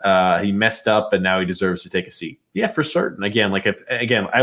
It's worth taking with a grain of salt, though. Hadn't played in 2.5 weeks, didn't play well. He should take a seat. My thing is this. I think Zarnak had played extremely well when he was given the opportunity. Why not roll the dice on a guy like that if Michael Doug Cole's out? That's always the biggest thing for me. Why not go ahead and roll the dice on a guy like Zarnak, who played well in the one game he had received action in? My thing is, one game is not enough of a shot. I'm sorry. Leo Komarov has been abysmal except for one game this year. He's been horrible every game he's been out there, but he gets shot after shot. It's the double standard that drives me crazy. It's only because he's young. That's the only reason why he's not getting a shot. Komarov just sucks, but he gets a shot every other game. We're going to keep on rolling him out there. Why? Well, because he was a great player 10 years ago. I could care less if he was a good player 10 years ago. He sucks now. That's all that really matters. Grumpy old man. Here we go. David C. Here's a comment here. Why doesn't our awful beat writers ask Barry why Sarnak never plays? Are they afraid that Lou will give him a hard time? They're little brown nosers. That's why. Lou will cut him off. They don't get any news out of him now. When I hear Staple just giving Trotz a layup question, I'm surprised they don't. This is what I think the Islanders do. They hand them the question list out to the guys. Well, even though I guess they're doing it virtually, I'm sure they type it up. These are the questions you can ask. Hey, Barry, Bellows sucked today on that one play, and his favorite color is blue. Is that why he's not playing? I mean, just real softball questions. They just lay up for them, and they have those answers just teed up. Makes me sick. Yeah, Brush. Again, like you're asking if we're blaming tonight's loss on certain players. I'm not blaming it on any one particular player. And again, I'll reiterate it here. I think that there were certain lapses on our team. Like, for example, Barzal didn't come back and back check hard enough on that second goal where Matheson was able to pot it in. You know what I mean? When you're looking at isolated incidents, okay, that's a mistake that Barzal wants back. The first goal that Varlamov lets in is a mistake that Varlamov wants back on that high stick side. And I'm telling you, even on that third goal he let in, that's probably a goal, honestly, he wants back. As great as he's been this season, I'm just saying there's a few goals that he wanted back. I'm not putting a loss on anybody. I'm just saying there's certain instances that generated that loss, and it's not on any one particular player tonight. and just watch. I want everyone to watch the next few games to see if teams start picking at that high stick side on Varlamov. I know it's something I'm going to be looking at. Yeah, that's definitely something we can look for. Scott saying, sorry, I'm late here. It's all on Chris Lamoriello and Brett Thompson for why they can't develop players. You want to develop defensemen. Thompson is decent at that, and the Islanders' developmental coaching staff stinks. Get new coaches. I'll tell you. I wonder how many more times Bridgeport is going to get shut out this season. I'll tell you one thing. I know people subscribe there to watch the AHL games. Number one, I hope you canceled the subscription just because the Islander or the Bridgeport Sound Tigers are only playing 24 games. Man, oh man, that is – you want to talk about tough to watch hockey. That is some real tough to watch hockey, especially with the way the damn Bridgeport Sound Tigers are playing. There's no offensive creativity down there. That's real tough hockey to watch, Grump. Well, I've watched a few games here or there. Man, oh man, it's tough. Well, I think if you have low blood pressure issues, watch some of those Bridgeport games and that'll get your BP up. Well, hold on. Maybe it's like this. It's like, when you go to see like a lesser college or like a high school game, you don't really expect a lot. So maybe that's the expectation you have to go in. That's not the expectation I went with a few times. And again, I've seen a few AHL games live and everything like that too. And always the biggest distinguishing factor for me, at least that I've noticed, is the people that are able to skate. Those are the people that really excel down there in the A, at least in my opinion. Whenever I watch an AHL game or a juniors game, I look at individual players, particularly guys who are affiliated with the Islanders who have a future. I don't watch any of the old garbage, the Tanner Fritzes, the whatever junk they throw out there for most of these lines. But I would watch Casper, and he pissed me off. But those are the type of players I like. A Koivula, if he's playing down there. I want to see those guys, the guys who have a shot, who are young enough where they could contribute to the team in some way. And those are the guys that I like to watch and see how they develop, if there's any skill set that they have that others don't. Those are the type of things I look for. I honestly, I don't care if they win or lose, but I do want to see individual players succeed. We're talking here. We got a few here, and it's funny, Grumpy. This is all about, you talked about the beat writers. David C. saying here, our beat writers are garbage. Never once did they ask Lou why he failed at acquiring a top six forward. And before you comment here, Grumpy, got a few more. Bruce saying, if any beat writer asked a question, they would be fired on the spot. Vinny Smith also saying the beat writers are awful.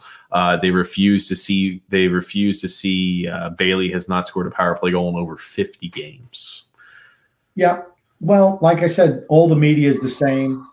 Like I said, Bailey had a couple of good games. He's got a bunch of assists. Like he's got 5 assists now in 7 games. And now they're pumping. Oh, Josh Bailey, look, he's so smart. If I idea how freaking smart that guy is, I mean, maybe he is smart. You know what? Then coach, because you can't play. Grumpy. Kevin B saying, most underrated Islanders podcast, no cap Grumpy. I'll tell you, Grumpy is exactly what he feels comes right out of his mouth. That's right. So I'll tell you one thing. I always worry. It's like one of those things with Grumpy Old Man. When he starts speaking and he starts getting on a roll, I'm really worried what's going to come out of your mouth next, Grumpy, because you're so spontaneous. It's literally anything that comes in your head. And it's just like a lot of times I'm either left laughing or I'm just left in. Sometimes you do bring up a lot of profound points, though, Grump. What can I tell you? I'm here for entertainment and intelligent purposes only, both. Grumpy old man. I'm just gathering here. Thank you for that, by the way, Kevin. Yes, thank you, Kevin. We do appreciate it here. Brush saying, obviously, Grumpy has never gone to or seen a Bridgeport game in person either, I guess. Right. I've seen quite a few Bridgeport games. I don't see them. Again, like I used to watch Bridgeport when they played the area I lived in, when they played that local AHL affiliate. Never went to a home Bridgeport game, but I'd watch them when they'd come into town, though. I remember used to watching some real old-time Bridgeport games, it feels like, with the host sayings back when he was young, too, Grumpy old man. Oh, wow, we're ticking back the clock. Yeah, I haven't been to any Bridgeport games this year, and I don't plan to. Well, with COVID, you can't. So. Yeah, but, I mean, like I said, I haven't watched a Bridgeport game this year at all.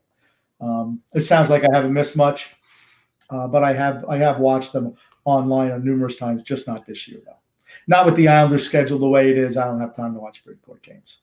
Well, they're at 1:00 in the afternoon. The thing is, I get to watch a few of them though, because I just like put them on at lunch lunch hour like that. So I do enjoy that a little bit, Grump. Bill Brady saying Wahlstrom plays better every game. And again, I think he's starting to find his groove and his stride there a little bit. Oh, he's got Oliver Wahlstrom there in his little profile picture. So again, obviously a big Oliver Wahlstrom supporter here. I'll tell you, we do need to start. Hopefully he'll go ahead and get some forward momentum going where he can go ahead and fight there for a real shot at a top 6 role here. If not the end of this year, by next year. Okay, who are you going to sit out? You're going to have the same issue that you have every year. You have all these guys on the top two lines signed to long-term deals, every single one of them, with the exception of Bavillier, right? So where is Wahlstrom going to play? That's the thing when you sign a bunch of ham and eggers to long-term deals and you automatically cement their spots on the first 2 lines. How is there a chance for somebody to move up? Those are the things that just, I mean. Well, that's going to be a thing. That's going to be the most interesting part to see how Lou Lamoriello is able to handle it. And I think that's really what's going to define his tenure as an Islanders general manager. Because, don't get me wrong, excellent general manager there with the Devils. Again, he put a lot of pieces on the Toronto team. Again, they have never won anything. They've never been successful in the playoffs, which is always worth taking a grain of salt. But I think that was what's going to define his tenure with the Islanders. Is like as these older guys are tied to these huge contracts, how he's able to handle their diminishing returns long term, and as they're tied to huge cap, what he does in order to get them either off of the payroll and what the next steps are. That is going to define him as a general manager, in my opinion. Well, you look at his, and he was really good when he was with the Devils, absolutely. For certain. But you look at him, and you look at Toronto, and you look at the Islanders when he was a GM. At Toronto, all offense, built on young players, but could never manage, no matter what, with all the talent he had, could never manage to pick up anyone who played defense. Never, ever. That's why they lost every year to Boston in the first round. Boston was too physical and wore them out on the defensive end. And he comes to the Islanders, all defense, no offense, and he can't do anything to improve the offense. It makes me question him as a GM at this stage of his career. He was unable to make the necessary changes in Toronto, and so far he's proven for the Islanders he's not capable of making the necessary changes here either. We'll see. We'll see on that one. Again, we've seen – I like to take everything with a grain of salt and play devil's advocate. We have seen production and an upward trajectory in the playoffs the last 2 years. I'm not saying it's going to result in a Stanley Cup, Grumpy, so hold your horses before you get angry, I'm sure, here. I'm just saying we have seen that upward trajectory there. So maybe if things do continue, hopefully you can make the Stanley Cup finals. I don't think that's happening this year. There's a lot. I'll tell you one thing. It all depends on how that 50 or that 12-game stretch goes there in late March to early April. I'm talking about team building. As a general manager, when you see a weakness in your team, like with Toronto, no defense for years and years and years, and he did nothing, absolutely nothing to make that better. Didn't even try. And then he comes here. He did try. He did draft some defensemen that just didn't pan out. No, one guy, Morgan O'Reilly, that was the only guy, right? The only guy. But he never went out and tried to acquire anybody to improve the defense. The new guy came in and he made moves to try to improve the defense. I'm not saying it worked out, but at least he tried. Here, the same thing. Lamoriello has done nothing to improve the offense. He's been here 3 years now. He did. Okay, Jean-Gabriel Pageau did help improve the offense, but nothing to improve the top 6. Sure. That's where your goal scoring comes from, is your top 6. And he's done nothing. And 2 years ago, he admitted it. We need to improve our top 6. We need to improve our goal scoring. Well, what have you done? Because that is a valid question, and nobody asked it in the media. What have you done as the general manager from when you said 2.5 years ago, we need to improve our offense? What have you done as the GM to improve our offense in 2.5 years? And don't tell me J.G. Pageau, he's a third-line center. What have you done? You've crippled us salary cap-wise by signing guys like Average, Eberle, and Nelson to long-term deals, signing the $6 million man this offseason. Who knows what you're going to do with Casey Cizikas? You need high-end talent on this team. And until you get it, you're not going to improve the offense. If you sign Casey Cizikas back, is he going to improve your offense? No. Gotcha, you're grumpy. If they plan on rebuilding, Eberle would get us a first this season. Again, I'm talking more off-season if they were to do anything like that. I'm just saying if they were thinking about trying to change things up, because let's look at it like this. If they don't make the playoffs this year, I don't think you can roll out next season and say we're just going to roll the same exact cast and crew minus one player that we lost in the expansion draft from last year. You can't continue to roll out the same thing if it's not going ahead and really making you a legitimate Stanley Cup contender, in my personal opinion here, Grump. Do you remember, TJ, when you asked me what we were going to do in the offseason, and what did I say? This before the offseason? Nothing. We did bring in a few guys, but we just haven't used them. Okay. So in other words, we've done nothing. We've done nothing to noticeably increase the talent level on his team. Picking up a guy like Zarnak, he's not a first-line player. He's not a second-line player. Matter of fact, he doesn't play for us at all. But somehow we managed to roll him. We managed to make a deal. And that's our big deal for the offseason. Picking up Timidshov. We picked him up. He's done nothing. I knew we weren't going to do anything. He's really, with the exception of last year's trade deadline when he picked up Pajot and Green, and overpays for both, he's done nothing in his tenure as GM. I don't want to hear that he brought in the $6 million man. It doesn't matter. I mean, it is what it is. But like I said, for me, I'm just kind of disappointed in the direction that we're going. I just don't see it as something that's going to result in the Stanley Cup championship. We just get older every day. And that to me is very, very frustrating. Now, I don't know if TJ just disappeared, probably because he couldn't take the intelligence from the grumpy old man. But that's fine, because I'll just keep on talking. It never really matters to me. And the only thing is now, see, I get to see some of the comments, but not the ones TJ picks out. So I'm just going to pick out the ones that make me look good. Scott Levy says, Grumpy has a fan base called Grumpy's Groupies. Well, you know something? I think that's fantastic. I love it. Scott, thank you very much. David Cutler says, Grump is my therapist. I like that too. I'm always Grumpy. You're not Grumpy. What were you doing? You're reading comments by yourself. What's going on? I thought maybe you had to go refill your water jug or something like that. So I'm just going to read comments. And here's the thing: the ones that make me look good, those are the ones I'm talking about. Oh, Grumpy. You don't have to worry about it. I'll take care of all that there for you. And again, too much business. We can't blow up this team. We have no young forwards to play now. I think there needs to be a slow retooling. And I've said this since day one when Lamoriello got here. I think we need to do a slow retool. I think we need to slowly phase guys out. 2 minutes pessimistic is 100% right. But if you continue to draft guys who are, projected to be third and fourth liners, how are you ever going to do that? You have to draft guys who have high-end talent. And so far, he's not shown, even when he's had the opportunity to do it, he hasn't done it. And that is frustrating for me as a fan. It really is. Bruce saying, thank God Grumpy is not the general manager, LOL. I don't know what Brush is talking about. I mean, I know I could do better than Lou could do right now. Lou's done nothing. I could do better than nothing. He said people talking about the team. That's all I could say. Here we go. And he's also saying here, too much pessimistic, they will sell out UBS the first year just due to the novelty, not due to the talent on the ice. Yeah, I think that's it. But you know what? You want people to come back, you're going to have to put out a better product. Yeah, I'll tell you this here, Grumpy. What does the grumpy old man think of Lake Tahoe debacle? You want to talk about – it's funny. I actually visited Lake Tahoe, I guess, in 2020. First time visiting there. Very, very nice, picturesque. And when I heard that they were going to be playing a game in Lake Tahoe, I mean, I could imagine, oh man, that's something that, if there was no COVID, I would have loved to see something like that. It's a great scenery and everything like that. Why on God's green earth, grumpy old man, did they schedule that for an early game time? I mean, the sun was out and it just made it impossible to keep the ice in good shape. I feel bad. Well, why? Why did they do it? Because they want to get the games on national TV. That's why. So they probably didn't think it was going to be an issue. I mean, there wasn't a cloud in the sky. Yeah. And I don't know if that's how it normally is in Lake Tahoe. I've never been there. But I feel bad for the NHL. I mean, it's a beautiful scenery. I saw no snow on the ground, and I'm like, uh-oh. And then they said the sun being so bright was causing problems with the ice. Kudos for them putting on, saying that they're going to postpone it till later today. I mean, that's all you could do. I mean, they made the best of a bad circumstance. I was about to say, Grump, I'll tell you this much. I've been there. It's exactly what you expect. It's dry. There's no humidity. Again, it's the furthest West Coast I had ever been, but there's no humidity. It's sunny, man. It is sunny all the time. But 90 degrees feels nice out there. It's odd because there's no humidity to it, Grump.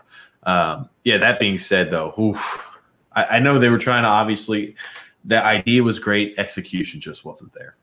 And again, like, it's unfortunate. It wasn't cold enough there during that time period. There's not a cloud in the sky. Oh, man. It's problems they often have with the outside games. You could schedule them so far out, but you never know what the weather conditions are going to be when it actually comes time to play the game. And it's just, you roll the dice and hope things work out for the best. And Brian B saying, this is a 500 team. Check, please. Hey, you know what? I don't want to say that because I want people to come back every week to listen to us. So I'm not going to say that. Sorry, Brian. You can't get me to agree on that right now. Hold on. Grumpy, I like this comment from Joe H. saying, grumpy old man used to sell pretzels in a shopping cart at the Coliseum back in the 80s. Grump, were you selling pretzels back in the 80s at the Coliseum? I was buying pretzels off that shopping cart. But I was selling at those rock concerts. I was selling those knockoff T-shirts from the bands that used to come play. Oh, grumpy old man, where they'd have a word misspelled or something like that. No, they just for $10 you get a shirt. You pay, 25. Well, here's the thing. I don't know what the prices are now, but back then you pay $25 in the stadium and you get one that looks just as good. Okay, maybe the shirt isn't as good. You wear it a couple times. It stretches out here. Not the best material, but they always look cool. And, for $10, you sell one of those shirts as opposed to 25. That's what I used to buy those too. I'd always buy the cheaper ones outside as opposed to the ones inside. You're a venture capitalist, Grump. You said you were selling them or just buying? Well, I'd buy them too. I didn't always sell them. Okay. Venture capitalist here, Grumpy. How do you think I came up with the idea of selling them? I saw these guys making hand over fist on knockoff T-shirts. And, hey, I'm buying them. I'm like, might as well get on the deal too. That was a long time ago. Long time. Too especially saying Islanders meet up with Grumpy one day. If you come to San Diego, you guys are invited to our meetup. There you go, Grump. Got a little meetup there in San Diego. We've been there. I've never been to San Diego. We've been there to the Islanders meetups there in Charlotte. I know, like, for the first game of the season, what was it now, like 2 or 3 years ago, Grumpy? I can't remember. Well, we're not in Charlotte, in Raleigh, North Carolina, against the Hurricanes. I cannot even remember the result of the game. I just remember it was a crazy group of guys. And we won, and that piece of garbage Bailey scored the winner in overtime. I was sitting right there, and I saw the shot. First of all, I couldn't believe he shot it, and I'm like, holy crap, he actually scored. Josh Bailey. Yep. Oh, goodness. It was wide open. I mean, it was wide. I would have been shot. I was surprised he shot. The net was wide open. I still thought he'd pass out. Phil's saying here, I predict we do make the playoffs over Pittsburgh. We beat the Bruins in the first round and the Caps after that. We'll be okay, guys. Bad luck tonight. I was about to say, it's all about what the meat and potatoes part of the schedule looks like. That 12-game stretch over about like a month time period from mid-March to mid-April. That is going to determine what's going on with our season. It's weird. You know what I mean? Like, in an ideal scenario, you'd like to kind of have it spread out where you get some, I'm using air quotes for everybody who's listening to this in post, some easier opponents mixed in with some of the tougher opponents. You don't want to have a stretch of 12 games where you're playing, again, the tough and rumble teams of the division. Well, you're going to find out if you're good enough in those 12 games. So if we come out, we get out of 24 points, we come out with 16 points or 18, I'd feel really happy. Oh, grumpy old man here. Scott saying that's when we need a Clark Gillies. If any opponent breathed on Bossy or Tridia, Gillies would come and beat the crap out of them. They weren't the only ones. Nystrom, Gordy Lane, Dave Langevin. You never saw anybody take a run at Mike Bossy. Now, Trotz could protect himself. He was really good with the stick. Nobody really ran at him. But Bossy, guys like to try to take a run at Bossy. That's why Gillies was on that line for certain. Nobody ever went after Bossy. Gillies was double tough. And hockey was so much better back then. I can't even tell you. So much better, so much more fun to watch. I mean, there was fights every night. It was so great. I mean, I feel bad for the young fans of today. They don't see people fight. It was fantastic. I mean, there was a reason why you had to have guys who were physical on there. Like I said, it was a man sport. They're trying to turn it into ballet and figure skating now. But there's just that element of the physicality of hockey was fantastic. Mike Bossy, like I said, could never play for this team because he would have got run over and no one would have stuck up for him.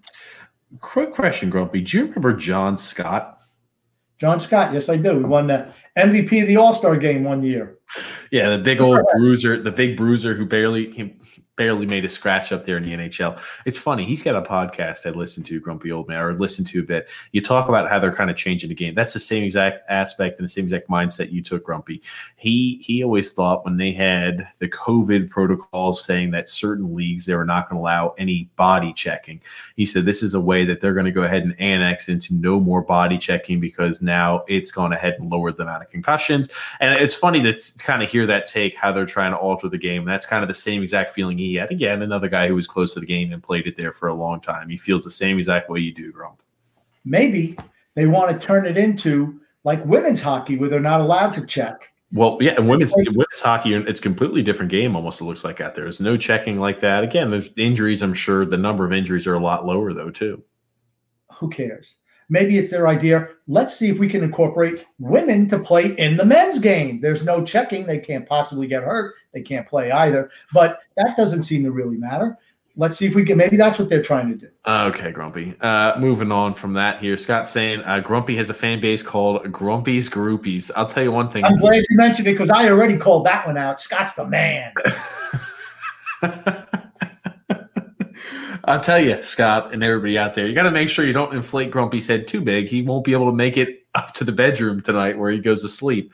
Yep, and then I heard you earlier saying Grump is my therapist. Oh, Grumpy old man here. Separated at birth, Grumpy and Bill Parcells. Bill Parcells was absolutely fantastic coach. Great. I love Bill Parcells. It's a funny story, right?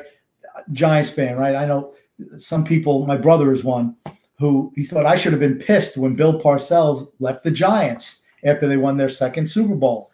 But I was never pissed at Bill Parcells that he didn't want to coach anymore because without him, the Giants were absolute freaking losers for like years. From when I was a kid, rooting for the Giants when I was a kid was like rooting for the Islanders now before Parcells got there. They never won anything. They very rarely made the playoffs. When Ray Perkins came in as a coach, they made the playoffs one year, and that was big success. And then Parcells comes in, has a bad year. The next year he says, I'm going to do it my own way.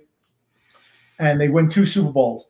I was just ecstatic that we won 2 Super Bowls. When you root for a loser team for a long time, any success is like fantastic. So I could never blame him for leaving. Just like Tampa Bay Buccaneers, right? Perennial losers. Brady goes there. They win a Super Bowl now, right? Those people are going to be in seventh heaven for who knows. They're going to be talking about that win forever. Well, it's the same thing. I don't think New England fans are upset that Brady left because, I think I'd be more upset with management that they let him leave. But it's one of those things where it's like, hey, we understand. Thank you for winning us. 6 Super Bowls.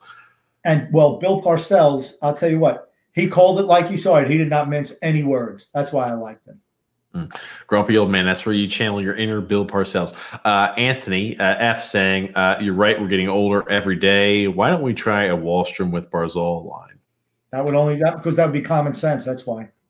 Here's the thing. He would be absolutely petrified to put Barzal and Wahlstrom out there. They might actually create offense and not come back and play defense all the time. That's why he'd never do it. I was about to say, you want to talk about the defensive liability. I'm pretty sure that Barry Trotz would not get a wink of sleep if he were to put Matt Barzal and Oliver Wahlstrom on the same line. Thinking about the defensive liability out there on the ice would kill him. Phil's saying, I love you both. Thank you there, Phil. Scott's saying, Grumpy, get those shirts made of Grumpy's Groupies. You know what, Grumpy? We do have, with the Hockey Podcast Network, they give us a chance where we get to, make our own merchandise and everything like that. I think that's – I like the name Grumpy's Groupies. I think, Scott, you're on to something. I think maybe we got to make, a design of the Grumpy's Groupies or something like that. Scott, you're not going to make any money off of that. I'm sorry. I'm telling you one thing, Scott, I don't think we're going to make any money off of that, but it's going to be an awesome little gag, and I'll make sure to wear my Grumpy's Groupies t-shirt. David. I'd get one. Yeah, Grumpy. David C. saying here, McDavid has 37 points. He had 5 tonight. The Islanders all season long have 41 goals all season long. Again, Edmonton has their own issues. They're another team that doesn't play any defense. But, yeah, I can only imagine. If Connor McDavid played for us, he'd have 12 points. Well, how many does Barzal have?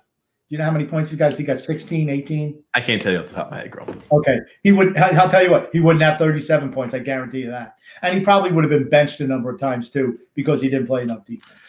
I was about to say, I wonder what the mindset with him, because Connor McDavid is one of those guys who's going to be one of those generational type players, and you think to yourself, okay, would he try to go ahead and make a circle or a weirdly shaped piece like a Connor McDavid into whatever square piece he wanted, like into a square, fit it in the square hole?